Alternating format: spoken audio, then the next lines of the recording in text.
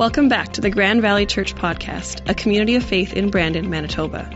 We hope this message helps you meet Jesus and grow in faith.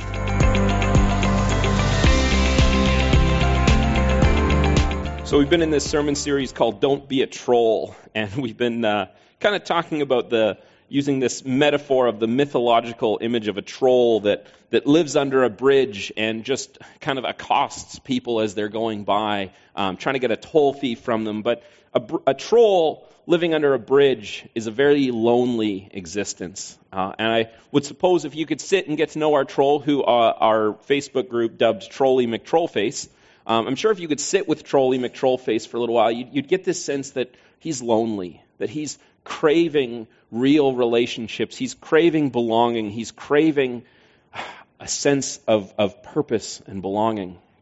And so one of the things, this kind of starting premise that we have for this whole sermon series is that true community is only found on the other side of tough conversations. That if we really want to be a community of faith, if we really want to have real relationships with people, we actually have to have tough conversations and work through them. That it's found on the other side of those tough conversations. But one of the things that we probably all recognize is that our ability to have nuanced and deep conversations as a society is getting tougher and is getting harder. I used to be part of a blog network, and there was a group of us that were writing together before I didn't have the time to keep it up. But a friend of mine on that, Kevin, he had this comment. He said, I think the reason that we're losing this ability is everyone wants that mic drop moment. Everyone in a conversation wants to drop that line that just goes boom, end of discussion. Everyone changes their mind to agree with you. And we look for that in conversations. But the truth is that doesn't really work that way. That doesn't come out in reality. Conversations usually take time and nuance, and we have to have the patience to walk with people through that. And so that's what we're tackling in this sermon series, is how do we have these real conversations? And because we're a church, and because we talk about God and we talk about Christ, we have this kind of extra angle we've been putting on it about how do we have these tough conversations about faith? How does conversations about faith fit into this too? But everything we're talking about could apply to any kind of conversation that you need to have, any one of those crucial conversations. Because we've all had those tough conversations that kind of went sideways on us, and maybe it cost us a relationship, or maybe it was a setback in a project because we wish we could have that do-over. We wish we could have hit rewind and redone that conversation. We know, I would have said things differently. But wouldn't it be better to know those things on the front end and do the conversation differently in the first place? So that's what we're digging into today. We're talking about how do we have conversations? How do we talk about something instead of fighting about it? And so we're going to spend our time today in just one book of the Bible, in one chapter of Acts. Now, Acts is the book that follows the Gospel, so it comes right after the accounts of Jesus' life. And Acts follows really two main characters. The book starts off following Peter, the oldest of the disciples, and what Peter does as the church begins to grow after Jesus' death and resurrection. And then partway through the book of Acts, the narrative kind of shifts, and we start following Paul and what he does and where he travels and where he goes, and we start seeing what God is accomplishing through Paul. And we're just going to be in Acts 17 today, where Paul visits 3 cities in a row. And we're going to look at what he does in these cities and how he encountered people and how he talked about them. And as we go through that, we'll get a sense of how do we have these conversations instead of letting them turn into fights or arguments that get hostile. And as we go, I just want to invite you one more time to join us on the YouVersion Bible app. And you can join in the conversation. And there's a couple questions that I'm going to ask right near the end. And we're going to have a discussion about this passage and what we've learned about it together. So all 3 cities that Paul visits, he visits first Thessalonica and then Berea, and then goes to Athens, the capital city of modern-day Greece. And Athens was a major city, and there's some big things about Athens we're going to get to. But Thessalonica and Berea were kind of smaller cities on the road towards Athens. And what Paul does in all 3 cities is he starts off exactly the same way. See, Paul, whenever he would enter a new city, his goal was to tell people about Jesus. This was his purpose as being an apostle. And so when he entered a city, as was his custom, he would go to the local synagogue service, which would be a gathering of Jewish people, and they would gather together, and they had this practice where when they gathered, it wasn't someone teaching from the front. They would pull open a scroll of their scripture, which is our Old Testament, and they would discuss it together. Whoever was leading the synagogue, or if there was a traveling teacher like Paul was, they would come in and they'd pick a passage and they'd say, all right, let's debate this, let's discuss this. And there's a reason for it. The Jewish people had this wonderful perspective towards Scripture where they said, we can be friends and we can care for each other deeply, but we can wrestle and we can debate what our Scripture means. Because we believe that God will steer us to the truth in every debate. That eventually we could keep wrestling over this passage time and time again, and eventually we're going to get to what's true. So they had this practice of it. So Paul would come to the synagogue service, and for 3 Sabbaths in a row, he would use Scripture to reason with the people. He would go to these promises about Jesus all through the Old Testament and talk about how Jesus fulfilled them and how Jesus is the Messiah that the Jewish people were waiting on for centuries. So Paul would explain these prophecies and he would prove that the Messiah must suffer and rise from the dead. And he'd tell them, this Jesus I'm telling you about is the Messiah. Now, some of the Jews who listened were persuaded and would join Paul and Silas, along with many of the God-fearing Greek men and quite a few prominent women. In each city he'd go to, there'd be a percentage, there'd be a group of people who would say, yeah, we believe you. We're with you on that. And as Paul would travel, these groups of people that would come to faith in Jesus would become the first churches in these cities as Christianity started to spread throughout the known world. Now, this is what Paul does in all 3 cities. He does this in Thessalonica, he does this in Berea, he does this in Athens. But the results sometimes change. See, in Thessalonica, there was a group that followed, that listened and said, yeah, we believe what you're saying about Jesus. But then there was another group that said, no, we don't agree. And in fact, we want you gone. And so they formed a mob and started to riot and started to throw the city into turmoil. And then they went to the leaders of the city and they'd say, this Paul and Silas, they're causing nothing but problems. We need to arrest them. We need to get rid of them. And what ended up happening in Thessalonica is they couldn't find Paul and Silas. They were hiding. But the guy they were staying with, his name was Jason. And so they brought Jason before the city council, and Jason had to post bond. He had to take all of his wealth and give it to the high council. And they would hold it. And if another disturbance happened, he would lose all that. But if enough time passed without another disturbance, then he would get his money back. And that was their way of keeping the peace. And so Paul and Silas left Thessalonica and went on to Berea. And they were okay with that for this reason. See, they had a long-term view. They knew that they had built up this group of early believers in Thessalonica, and it was okay to move on because they would carry on talking about Jesus. See, this is our first step of our guide to better conversations. We need to have a long-term view. We need to get rid of this idea that says we need to change everything instantly right now. And we need to have a longer-term view of the process and say, it's okay for this to take time. And so Paul and Silas went on to the next city. They went on to Berea. And in Berea, the people were actually quite receptive. And what they did is they started on their own time studying through their scripture to say, is this true, what Paul's saying? And the more and more they studied, they said, yes, this is true. And so the Bereans were coming to faith at a high percentage. A lot of people were saying, yes, what Paul's saying about Jesus is true. But of course, this group from Thessalonica isn't done causing trouble. And so they come to Berea chasing after Paul and Silas and try to do the same thing. They try to start a riot in Berea. And this time the Bereans say, we don't want any part of violence. We don't want any part of this disturbance. And so they actually send Paul on to Athens for his safety. But here's what they did, though. Here's our second point. They didn't force Paul into conflict with this group of troublemakers. In fact, Paul never forced the conversations to happen. When his welcome was overstayed, he said, you know what, there's a base of people who believe in Jesus, and that's a start. This comes back to that having a long term. Because if the Bereans had been unreceptive, Paul and Silas would have stayed there for a bit and carried on anyways. See, no one wants to be trapped in a conversation. You know, you've all been there at one point where you're in a conversation with someone and you're just thinking, how do I get out of this? You know, you're like, do I fiddle with my watch? Do I fiddle with my phone? Maybe you've even been to the point where you like discreetly text and you're like, call me in 5 minutes, make up an emergency, get me out of here. You know, maybe it was a first date, maybe no one's had that. That's only happened to me. I'm not sure I believe that's only happened to me.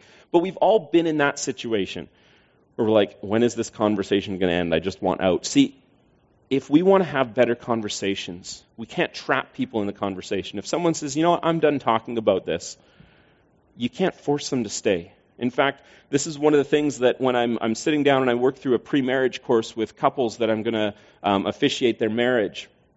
And this is one of the things we talk about quite extensively is how to have good conversations. Because that's really at the core of any relationship is how do you have good conversations. So we talk about how do you set good parameters around pausing a conversation to say, let's cool off and come back to this when we're level-headed. And it's about having that longer-term view, not forcing the conversation. See, here's why. If we purely try to reason with people, if we purely try to use logic and rational thinking, we often miss the mark. And the reason for that is that God created us to be relational. God created us to connect with one another on an emotional level, more so than a rational and logical way. And so here's our third point. Relationships matter more than reason. Paul and Silas cared more about building a strong relationship with this early group of Christians than they did about trying to use reason and logic to force everyone to agree with them that Jesus really is the Messiah. See, they took a relational approach to telling people about Jesus. And in any conversation, this is true. If you're in a conflict with someone, if you're trying to wrestle through a concept at work or make a decision about where to go, ask yourself, am I connecting relationally with this person? Am I connecting on an emotional level? Why do they feel that their perspective is the right answer? And can you understand their point of view? Because when we can honestly empathize and understand another person's point of view, that's when we're connecting relationally. And that's where what happens is suddenly we actually shift positions, and instead of being me versus you, we can shift and say it's us versus this issue. We can actually, when we connect relationally, we actually can stand together with someone dealing with an issue rather than it becoming about winning and losing. Because no one wants to be in that conversation if it suddenly devolves into just winning and losing. And so there's this question, how do we connect relationally instead of just rationally? See, Paul and Silas later on got sent off to Athens for their own safety. And so Paul was sent ahead and he spends some time in Athens alone before Silas and the rest of the group traveling with him join up. And what happens in Athens, we're now at Acts 6:17, we're about to start into verse 16.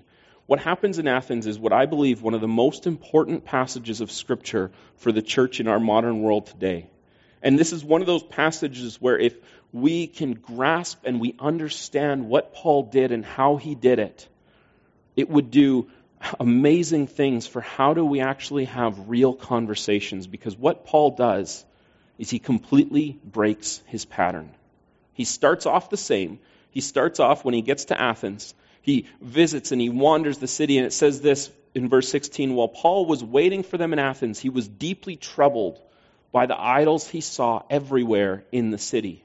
But he went to the synagogues to reason with the Jews and the God-fearing Gentiles, and he spoke daily in the public square to all who happened to be there. So he started off with partially the same plan. He went to the synagogue, but he also started going into the public square. He started to go where people were congregating and meeting, and he would talk with them about whatever he could to start building these conversations. And what happens is Athens is this wealthy trade city. And Athens, if you know some of your Greek history at all, you know that this is kind of the center city of the Greek philosophers. Guys like Aristotle and the Epicureans and the Stoics all came out of Athens, most of them well before Jesus. And so Paul would get into conversations with these groups. And one day in particular, he gets into a conversation with these Epicureans and Stoics. and they don't understand what Paul's talking about. They just don't get it the way that Paul's hoping they would. But they say to him, instead of dismissing him, this is what's cool, they open a door for Paul. Then they took him to the high council of the city. Come and tell us about this new teaching, they said. You're saying some rather strange things, and we want to know what it's all about. See, Paul wasn't forcing it, but when the door opened, he took it, and he goes to the high council, and he has this opportunity to speak to the leaders of the city and the leading thinkers and philosophers of Athens. He gets this audience. And so what's he going to do with it? This is where he completely changes his script. As Paul was standing before the council, he addressed them as follows. He said, Men of Athens, I notice that you're very religious in every way. For as I was walking along, I saw your many shrines, and one of your altars had an inscription on it, to an unknown God. This God, whom you worship without knowing, is the one I'm telling you about. He didn't go to the Old Testament scriptures because the men of Athens didn't believe that the Jewish scriptures held any value beyond any other written document. So he didn't go there. He didn't use that as the basis of his argument. Instead, he took something they had in common. He said, I see that you are very religious. And then he pulls up this altar that he found somewhere that was inscribed to an unknown God. Some craftsman had built this altar and just said, well, it's to an unknown God, and we'll worship it, and it's just hedging our bets. We're going to cover all our bases, is probably what that craftsman was thinking when he made that. But Paul took this piece of culture, and he used what he had in common with them. He used in common saying, but yes, you're very religious, you have all these shrines, but I'm going to tell you about this unknown God that you don't know about. And this is what Paul says as he carries on, verse 24. Paul says, He is the God who made the world and everything in it. Since he's Lord of heaven and earth, he doesn't live in man-made temples, and human hands can't serve his needs, for he has no needs. He himself gives life and breath to everything, and he satisfies every need. This is fascinating to me, because here's what Paul just did. He knows that the Athenians worship all these idols. And if you know your Greek mythology, you know they have a whole pantheon of different gods. But those gods have a very different relationship with mankind.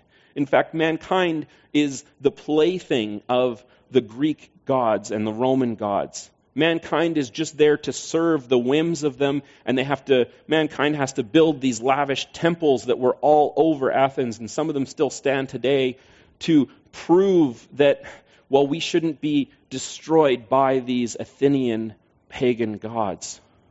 See, this was the common reality of anyone who was religious in Athens, is you had your deities that you had to appease on a regular basis, because if you didn't, they would get angry with you. And Paul completely flips this around. He says, I'm telling you about this unknown God who made everything, not just one little realm. He made everything. He gives life and breath to everything. And he doesn't need anything from us. We don't have to do anything if we don't want to. See, this is where Paul changes it, because an idol is man-made. And deep in the minds, and the Greek philosophers wrote about this, they knew that their gods, so to speak, were made up. They knew that they weren't real, but it was the common identity that bound the people together, and that's why they emphasized it. But Paul comes and he says, I'm going to tell you about a God that was not made up, the God that gave life to everything.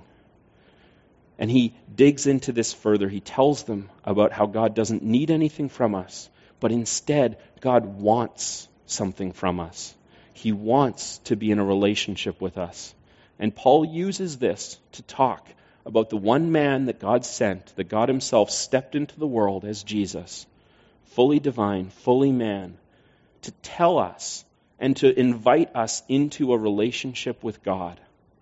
See, Paul takes their culture, he finds what's common, and then he steers it to tell them about who God really is, using language and using what means that they would understand.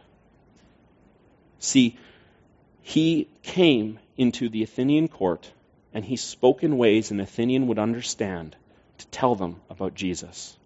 He didn't go to his comfort zone, which would have been the Jewish scriptures, because they didn't respect the Jewish scriptures. So why go? Why build your case on something you know that they don't respect? Instead, Paul spoke to be understood. See, and this is one of those guides to better conversations, and this one especially applies to conversations about faith. Don't use jargon. Don't use a vocabulary that doesn't have meaning to the person you're speaking with. We need to speak to be understood. Now, if I have a theology degree, I have this fancy piece of paper that sits on top of my shelf. I have a theology degree. I could get up here and we could talk about the hypostatic union of Christ. We could talk about propitiation. We could talk about Arianism and modalism and how they're both wrong. We could dig into all these theological questions. But none of you have any clue what I just said.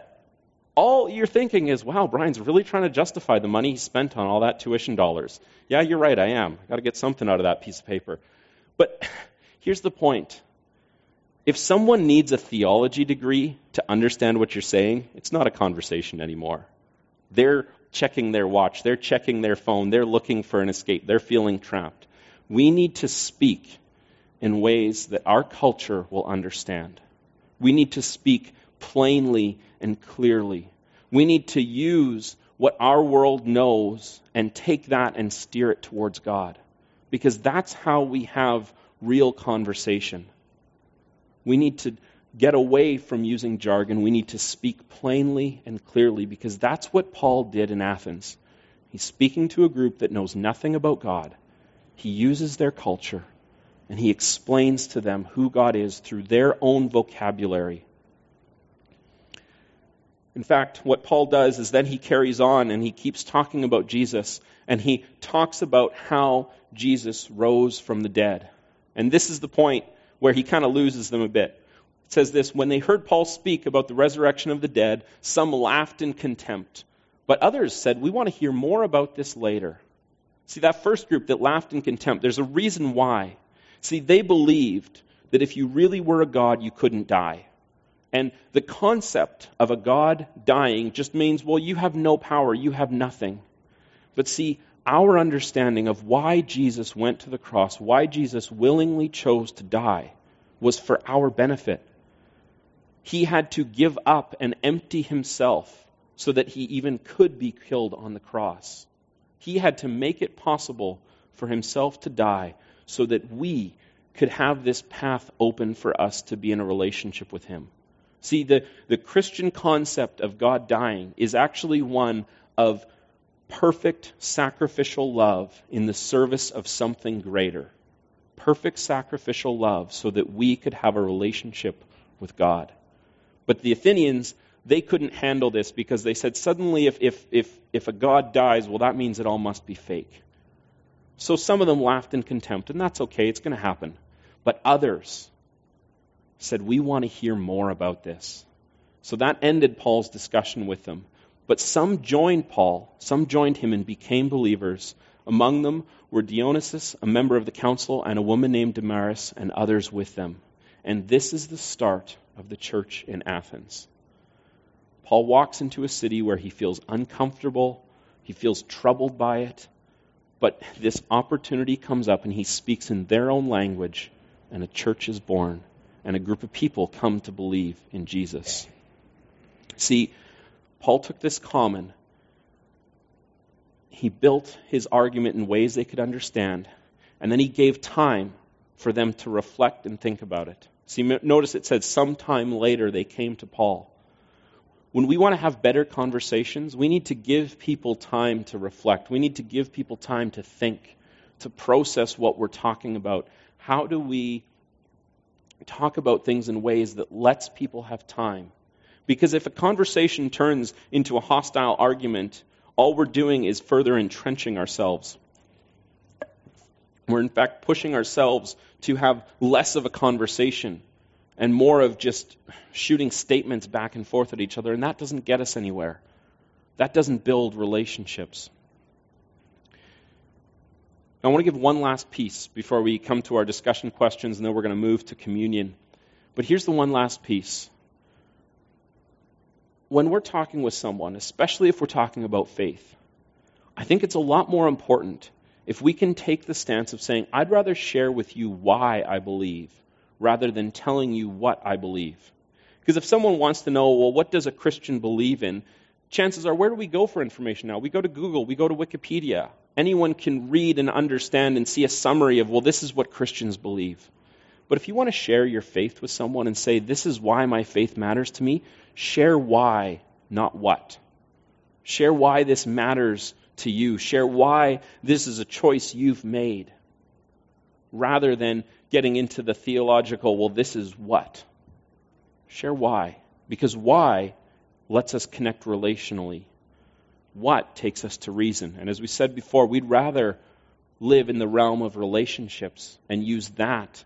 And then reason can be something that gets added on. But if we have that base of relationships, we can talk about difficult conversations way more than we ever could. And so here, we just have 2 questions today. And I want to turn this over to the wisdom sitting in the room here of saying, what's your advice for preventing a conversation from turning hostile? And then secondly, what change will you make to have better conversations about tough topics? And so Mac, sitting somewhere around here, Max, he said he's got his Fitbit on, so he's ready to run around with the mic. And if you're typing something in on the app, it'll pop up here on my screen right away. But as you think about this first question, what's your advice? Maybe what's something you've learned from experience or from making the mistake yourself? What's your advice for preventing a conversation from turning hostile? And I'll just read a couple of things that came in, and then if you've got something to add, just stick up your hand. Spend more time listening than talking. Don't assume that people understand. Listen and validate the other person's opinion, even when you don't agree. That's a great one. Show that you care about them as a person and validate where their position is, and that really helps. What else is out there? What kind of wisdom do we have from those of us sitting here? How do you help prevent a conversation from turning hostile? Just stick up your hand, and Mac will bring you a microphone.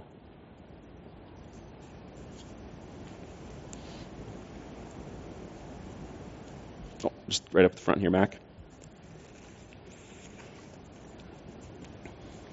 Don't interrupt the person, because, that's nothing that makes me matter personally. Then when somebody interrupts, it doesn't feel like they're listening to me. They just want to get their point across. Exactly. When you interrupt, what you're saying is what I have to say is more important than you. And even though we may just think, well, it's more important than what you're saying, what we're actually communicating is what I'm going to say matters more than you. Yeah, that's a great one. Don't interrupt. Let people finish their thoughts. What else is out there for wisdom of how we can prevent conversations from turning hostile?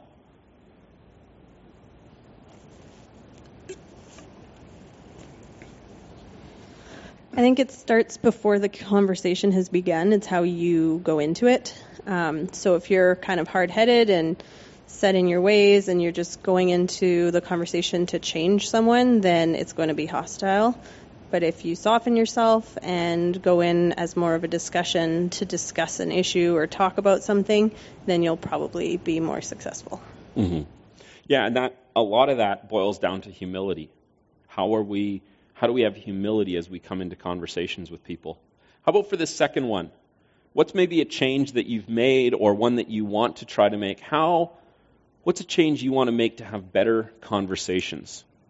And there's a comment in here saying, kind of along the lines of what we've even talked about, I need more patience and less sarcasm. Yeah, sarcasm that's one that gets me in trouble often. Take advantage of opportunities instead of watching them go by. Sometimes we need to take the risk of bringing up a topic or entering into a conversation instead of just ignoring it and letting it pass by. But what else is out there? What change is maybe something you've been wanting to make or have made about having better conversations? Just behind you there. Asking the difficult questions. Mm-hmm. Yeah, asking a difficult question sometimes. Instead of just observing, and oftentimes I'll be having a conversation thinking, why is this person coming across this way or whatever, and actually just going out and asking, why are you feeling this way? Or being prepared for that instead of just ignoring it and trying to glance the conversation away. Yeah, asking more questions, almost kind of treating it with curiosity. And oftentimes we get in that trap where we're in a conversation, but it's just statements going back and forth. Maybe try asking more questions in a conversation than just statements. What else? If I have gone through something myself, it's much easier to have the same conversation with somebody else. Mm-hmm. And if I'm able to be vulnerable, that helps a lot. Yeah. Being vulnerable, sharing your own experiences, especially in difficult situations, is a huge way of helping. If I said this, I've been distracted by this one, or someone else already said this. But for me, it takes a big load off when I don't have to have all the answers. And it's very valuable to just say, I don't know, sometimes when you're having hard conversations with people. I think we harm them and our mission or our hope when we pretend we have an answer to every question that they offer, because then we start digging holes that we can't possibly fill. Mm-hmm. And so I think that's the biggest thing for me is when I don't know a hard question, the answer, just say, I don't know, that's a great question, but I don't know. Yeah, and I think people will respect us a lot more if we say honestly, I don't know, rather than if we grasp at straws and try to fabricate a response in the moment. I think we actually gain a lot more respect when we're honest and say, yeah, I don't know the answer to that, but maybe we can figure it out together. Any last thought before we carry on?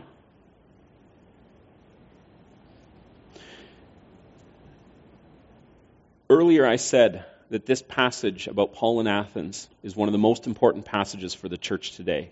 And I really do believe that, because Paul speaks to a culture that doesn't by default understand him. But he finds a way, and it's often what we would consider an unorthodox way, because he doesn't go to all the usual routes. He doesn't go to his script. He doesn't go to his comfort zone. He goes to where they are and uses that to share about who God is. And this applies to any kind of tough conversation we're in, any sort of crucial conversation, because when we are willing to meet people where they're at, we can get a completely different response than if we say, well, you need to come and see everything from my perspective, and then we'll get to a solution. But how do we meet people where they're at? Last week, we talked about how do we get our troll to step out from his bridge? How do we get him to step out from his place of isolation, from his bubble, and go forward and actually interact with people? And today we're trying to help our troll learn how to talk instead of fight. Because talking always gets us way further in the end than fighting and having an argument about it. And next week, we're going to be talking about how do we get our troll to take a few steps further. But before we go there, we have this practice together as a community of faith called communion. And what communion is this time where we as a church, and this is a practice by all churches, that we come and we reenact a portion of the last meal that Jesus had with his disciples. And Jesus and his disciples, we have records of a lot of their conversations throughout Scripture. And one of the things that we can harp on because we have hindsight, but we talk about how much the disciples just didn't understand what Jesus was saying. Even though Jesus kept trying time and time again, the disciples didn't always get it. And as they came to it during the Last Supper, as they came to this part where Jesus had the first communion with them, they didn't get it then either. Because Jesus made this promise. He talked about how the elements, the bread and the wine, we use grape juice, he talked about how these elements represented the sacrifice he was about to make, that he was willingly choosing to die, to sacrifice himself for us. And then he made this promise. He said to you, I promise I'm not going to drink from this cup again until I drink it new in the kingdom with you. And the disciples didn't get it. Even though Jesus had been talking about this concept of God's kingdom, of kingdom of heaven, so many times throughout the Gospels, the disciples were still wrestling with it. And it wasn't until later, it wasn't until the Holy Spirit came that they truly got it. And we get to look at it now when we understand that Jesus talked about the kingdom of heaven as being this time when God's presence would be able to fully saturate the earth. That all the barriers between creation, between mankind and God would be removed. And we get little tastes and little pieces and little glimpses of that as the kingdom is being made real here. And as we have these tough conversations, as we share about our faith, those are moments when God's presence is coming into the world more and more and more. And so as we come to communion today, I want to encourage you to, usually I talk about us reflecting on what it meant that Jesus had a sacrifice, but today I want us to have a different focus as we come to communion. Who's someone you know that you'd really like to share your faith with?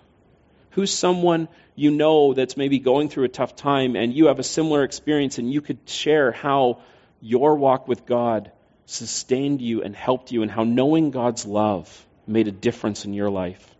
As we come to communion, I want you to think about maybe a time where someday you could share this with that person, where someday they could maybe be here and take communion and celebrate what God has done for us.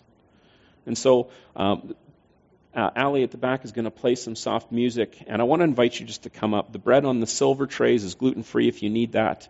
And take the elements, take a bit of the juice and a piece of the bread, and take a moment and just think about what it could mean to share what God has done for us with others.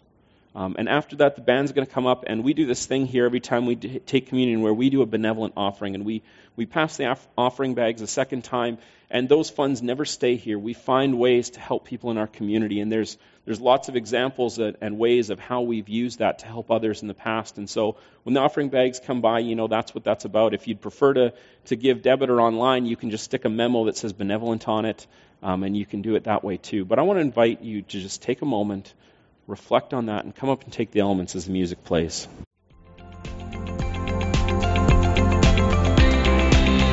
We hope this message helped you to take the next step in your faith journey. If you're in the area, we'd love to have you join us Sundays at 11 a.m. You can find out more about us by going to mygrandvalley.ca.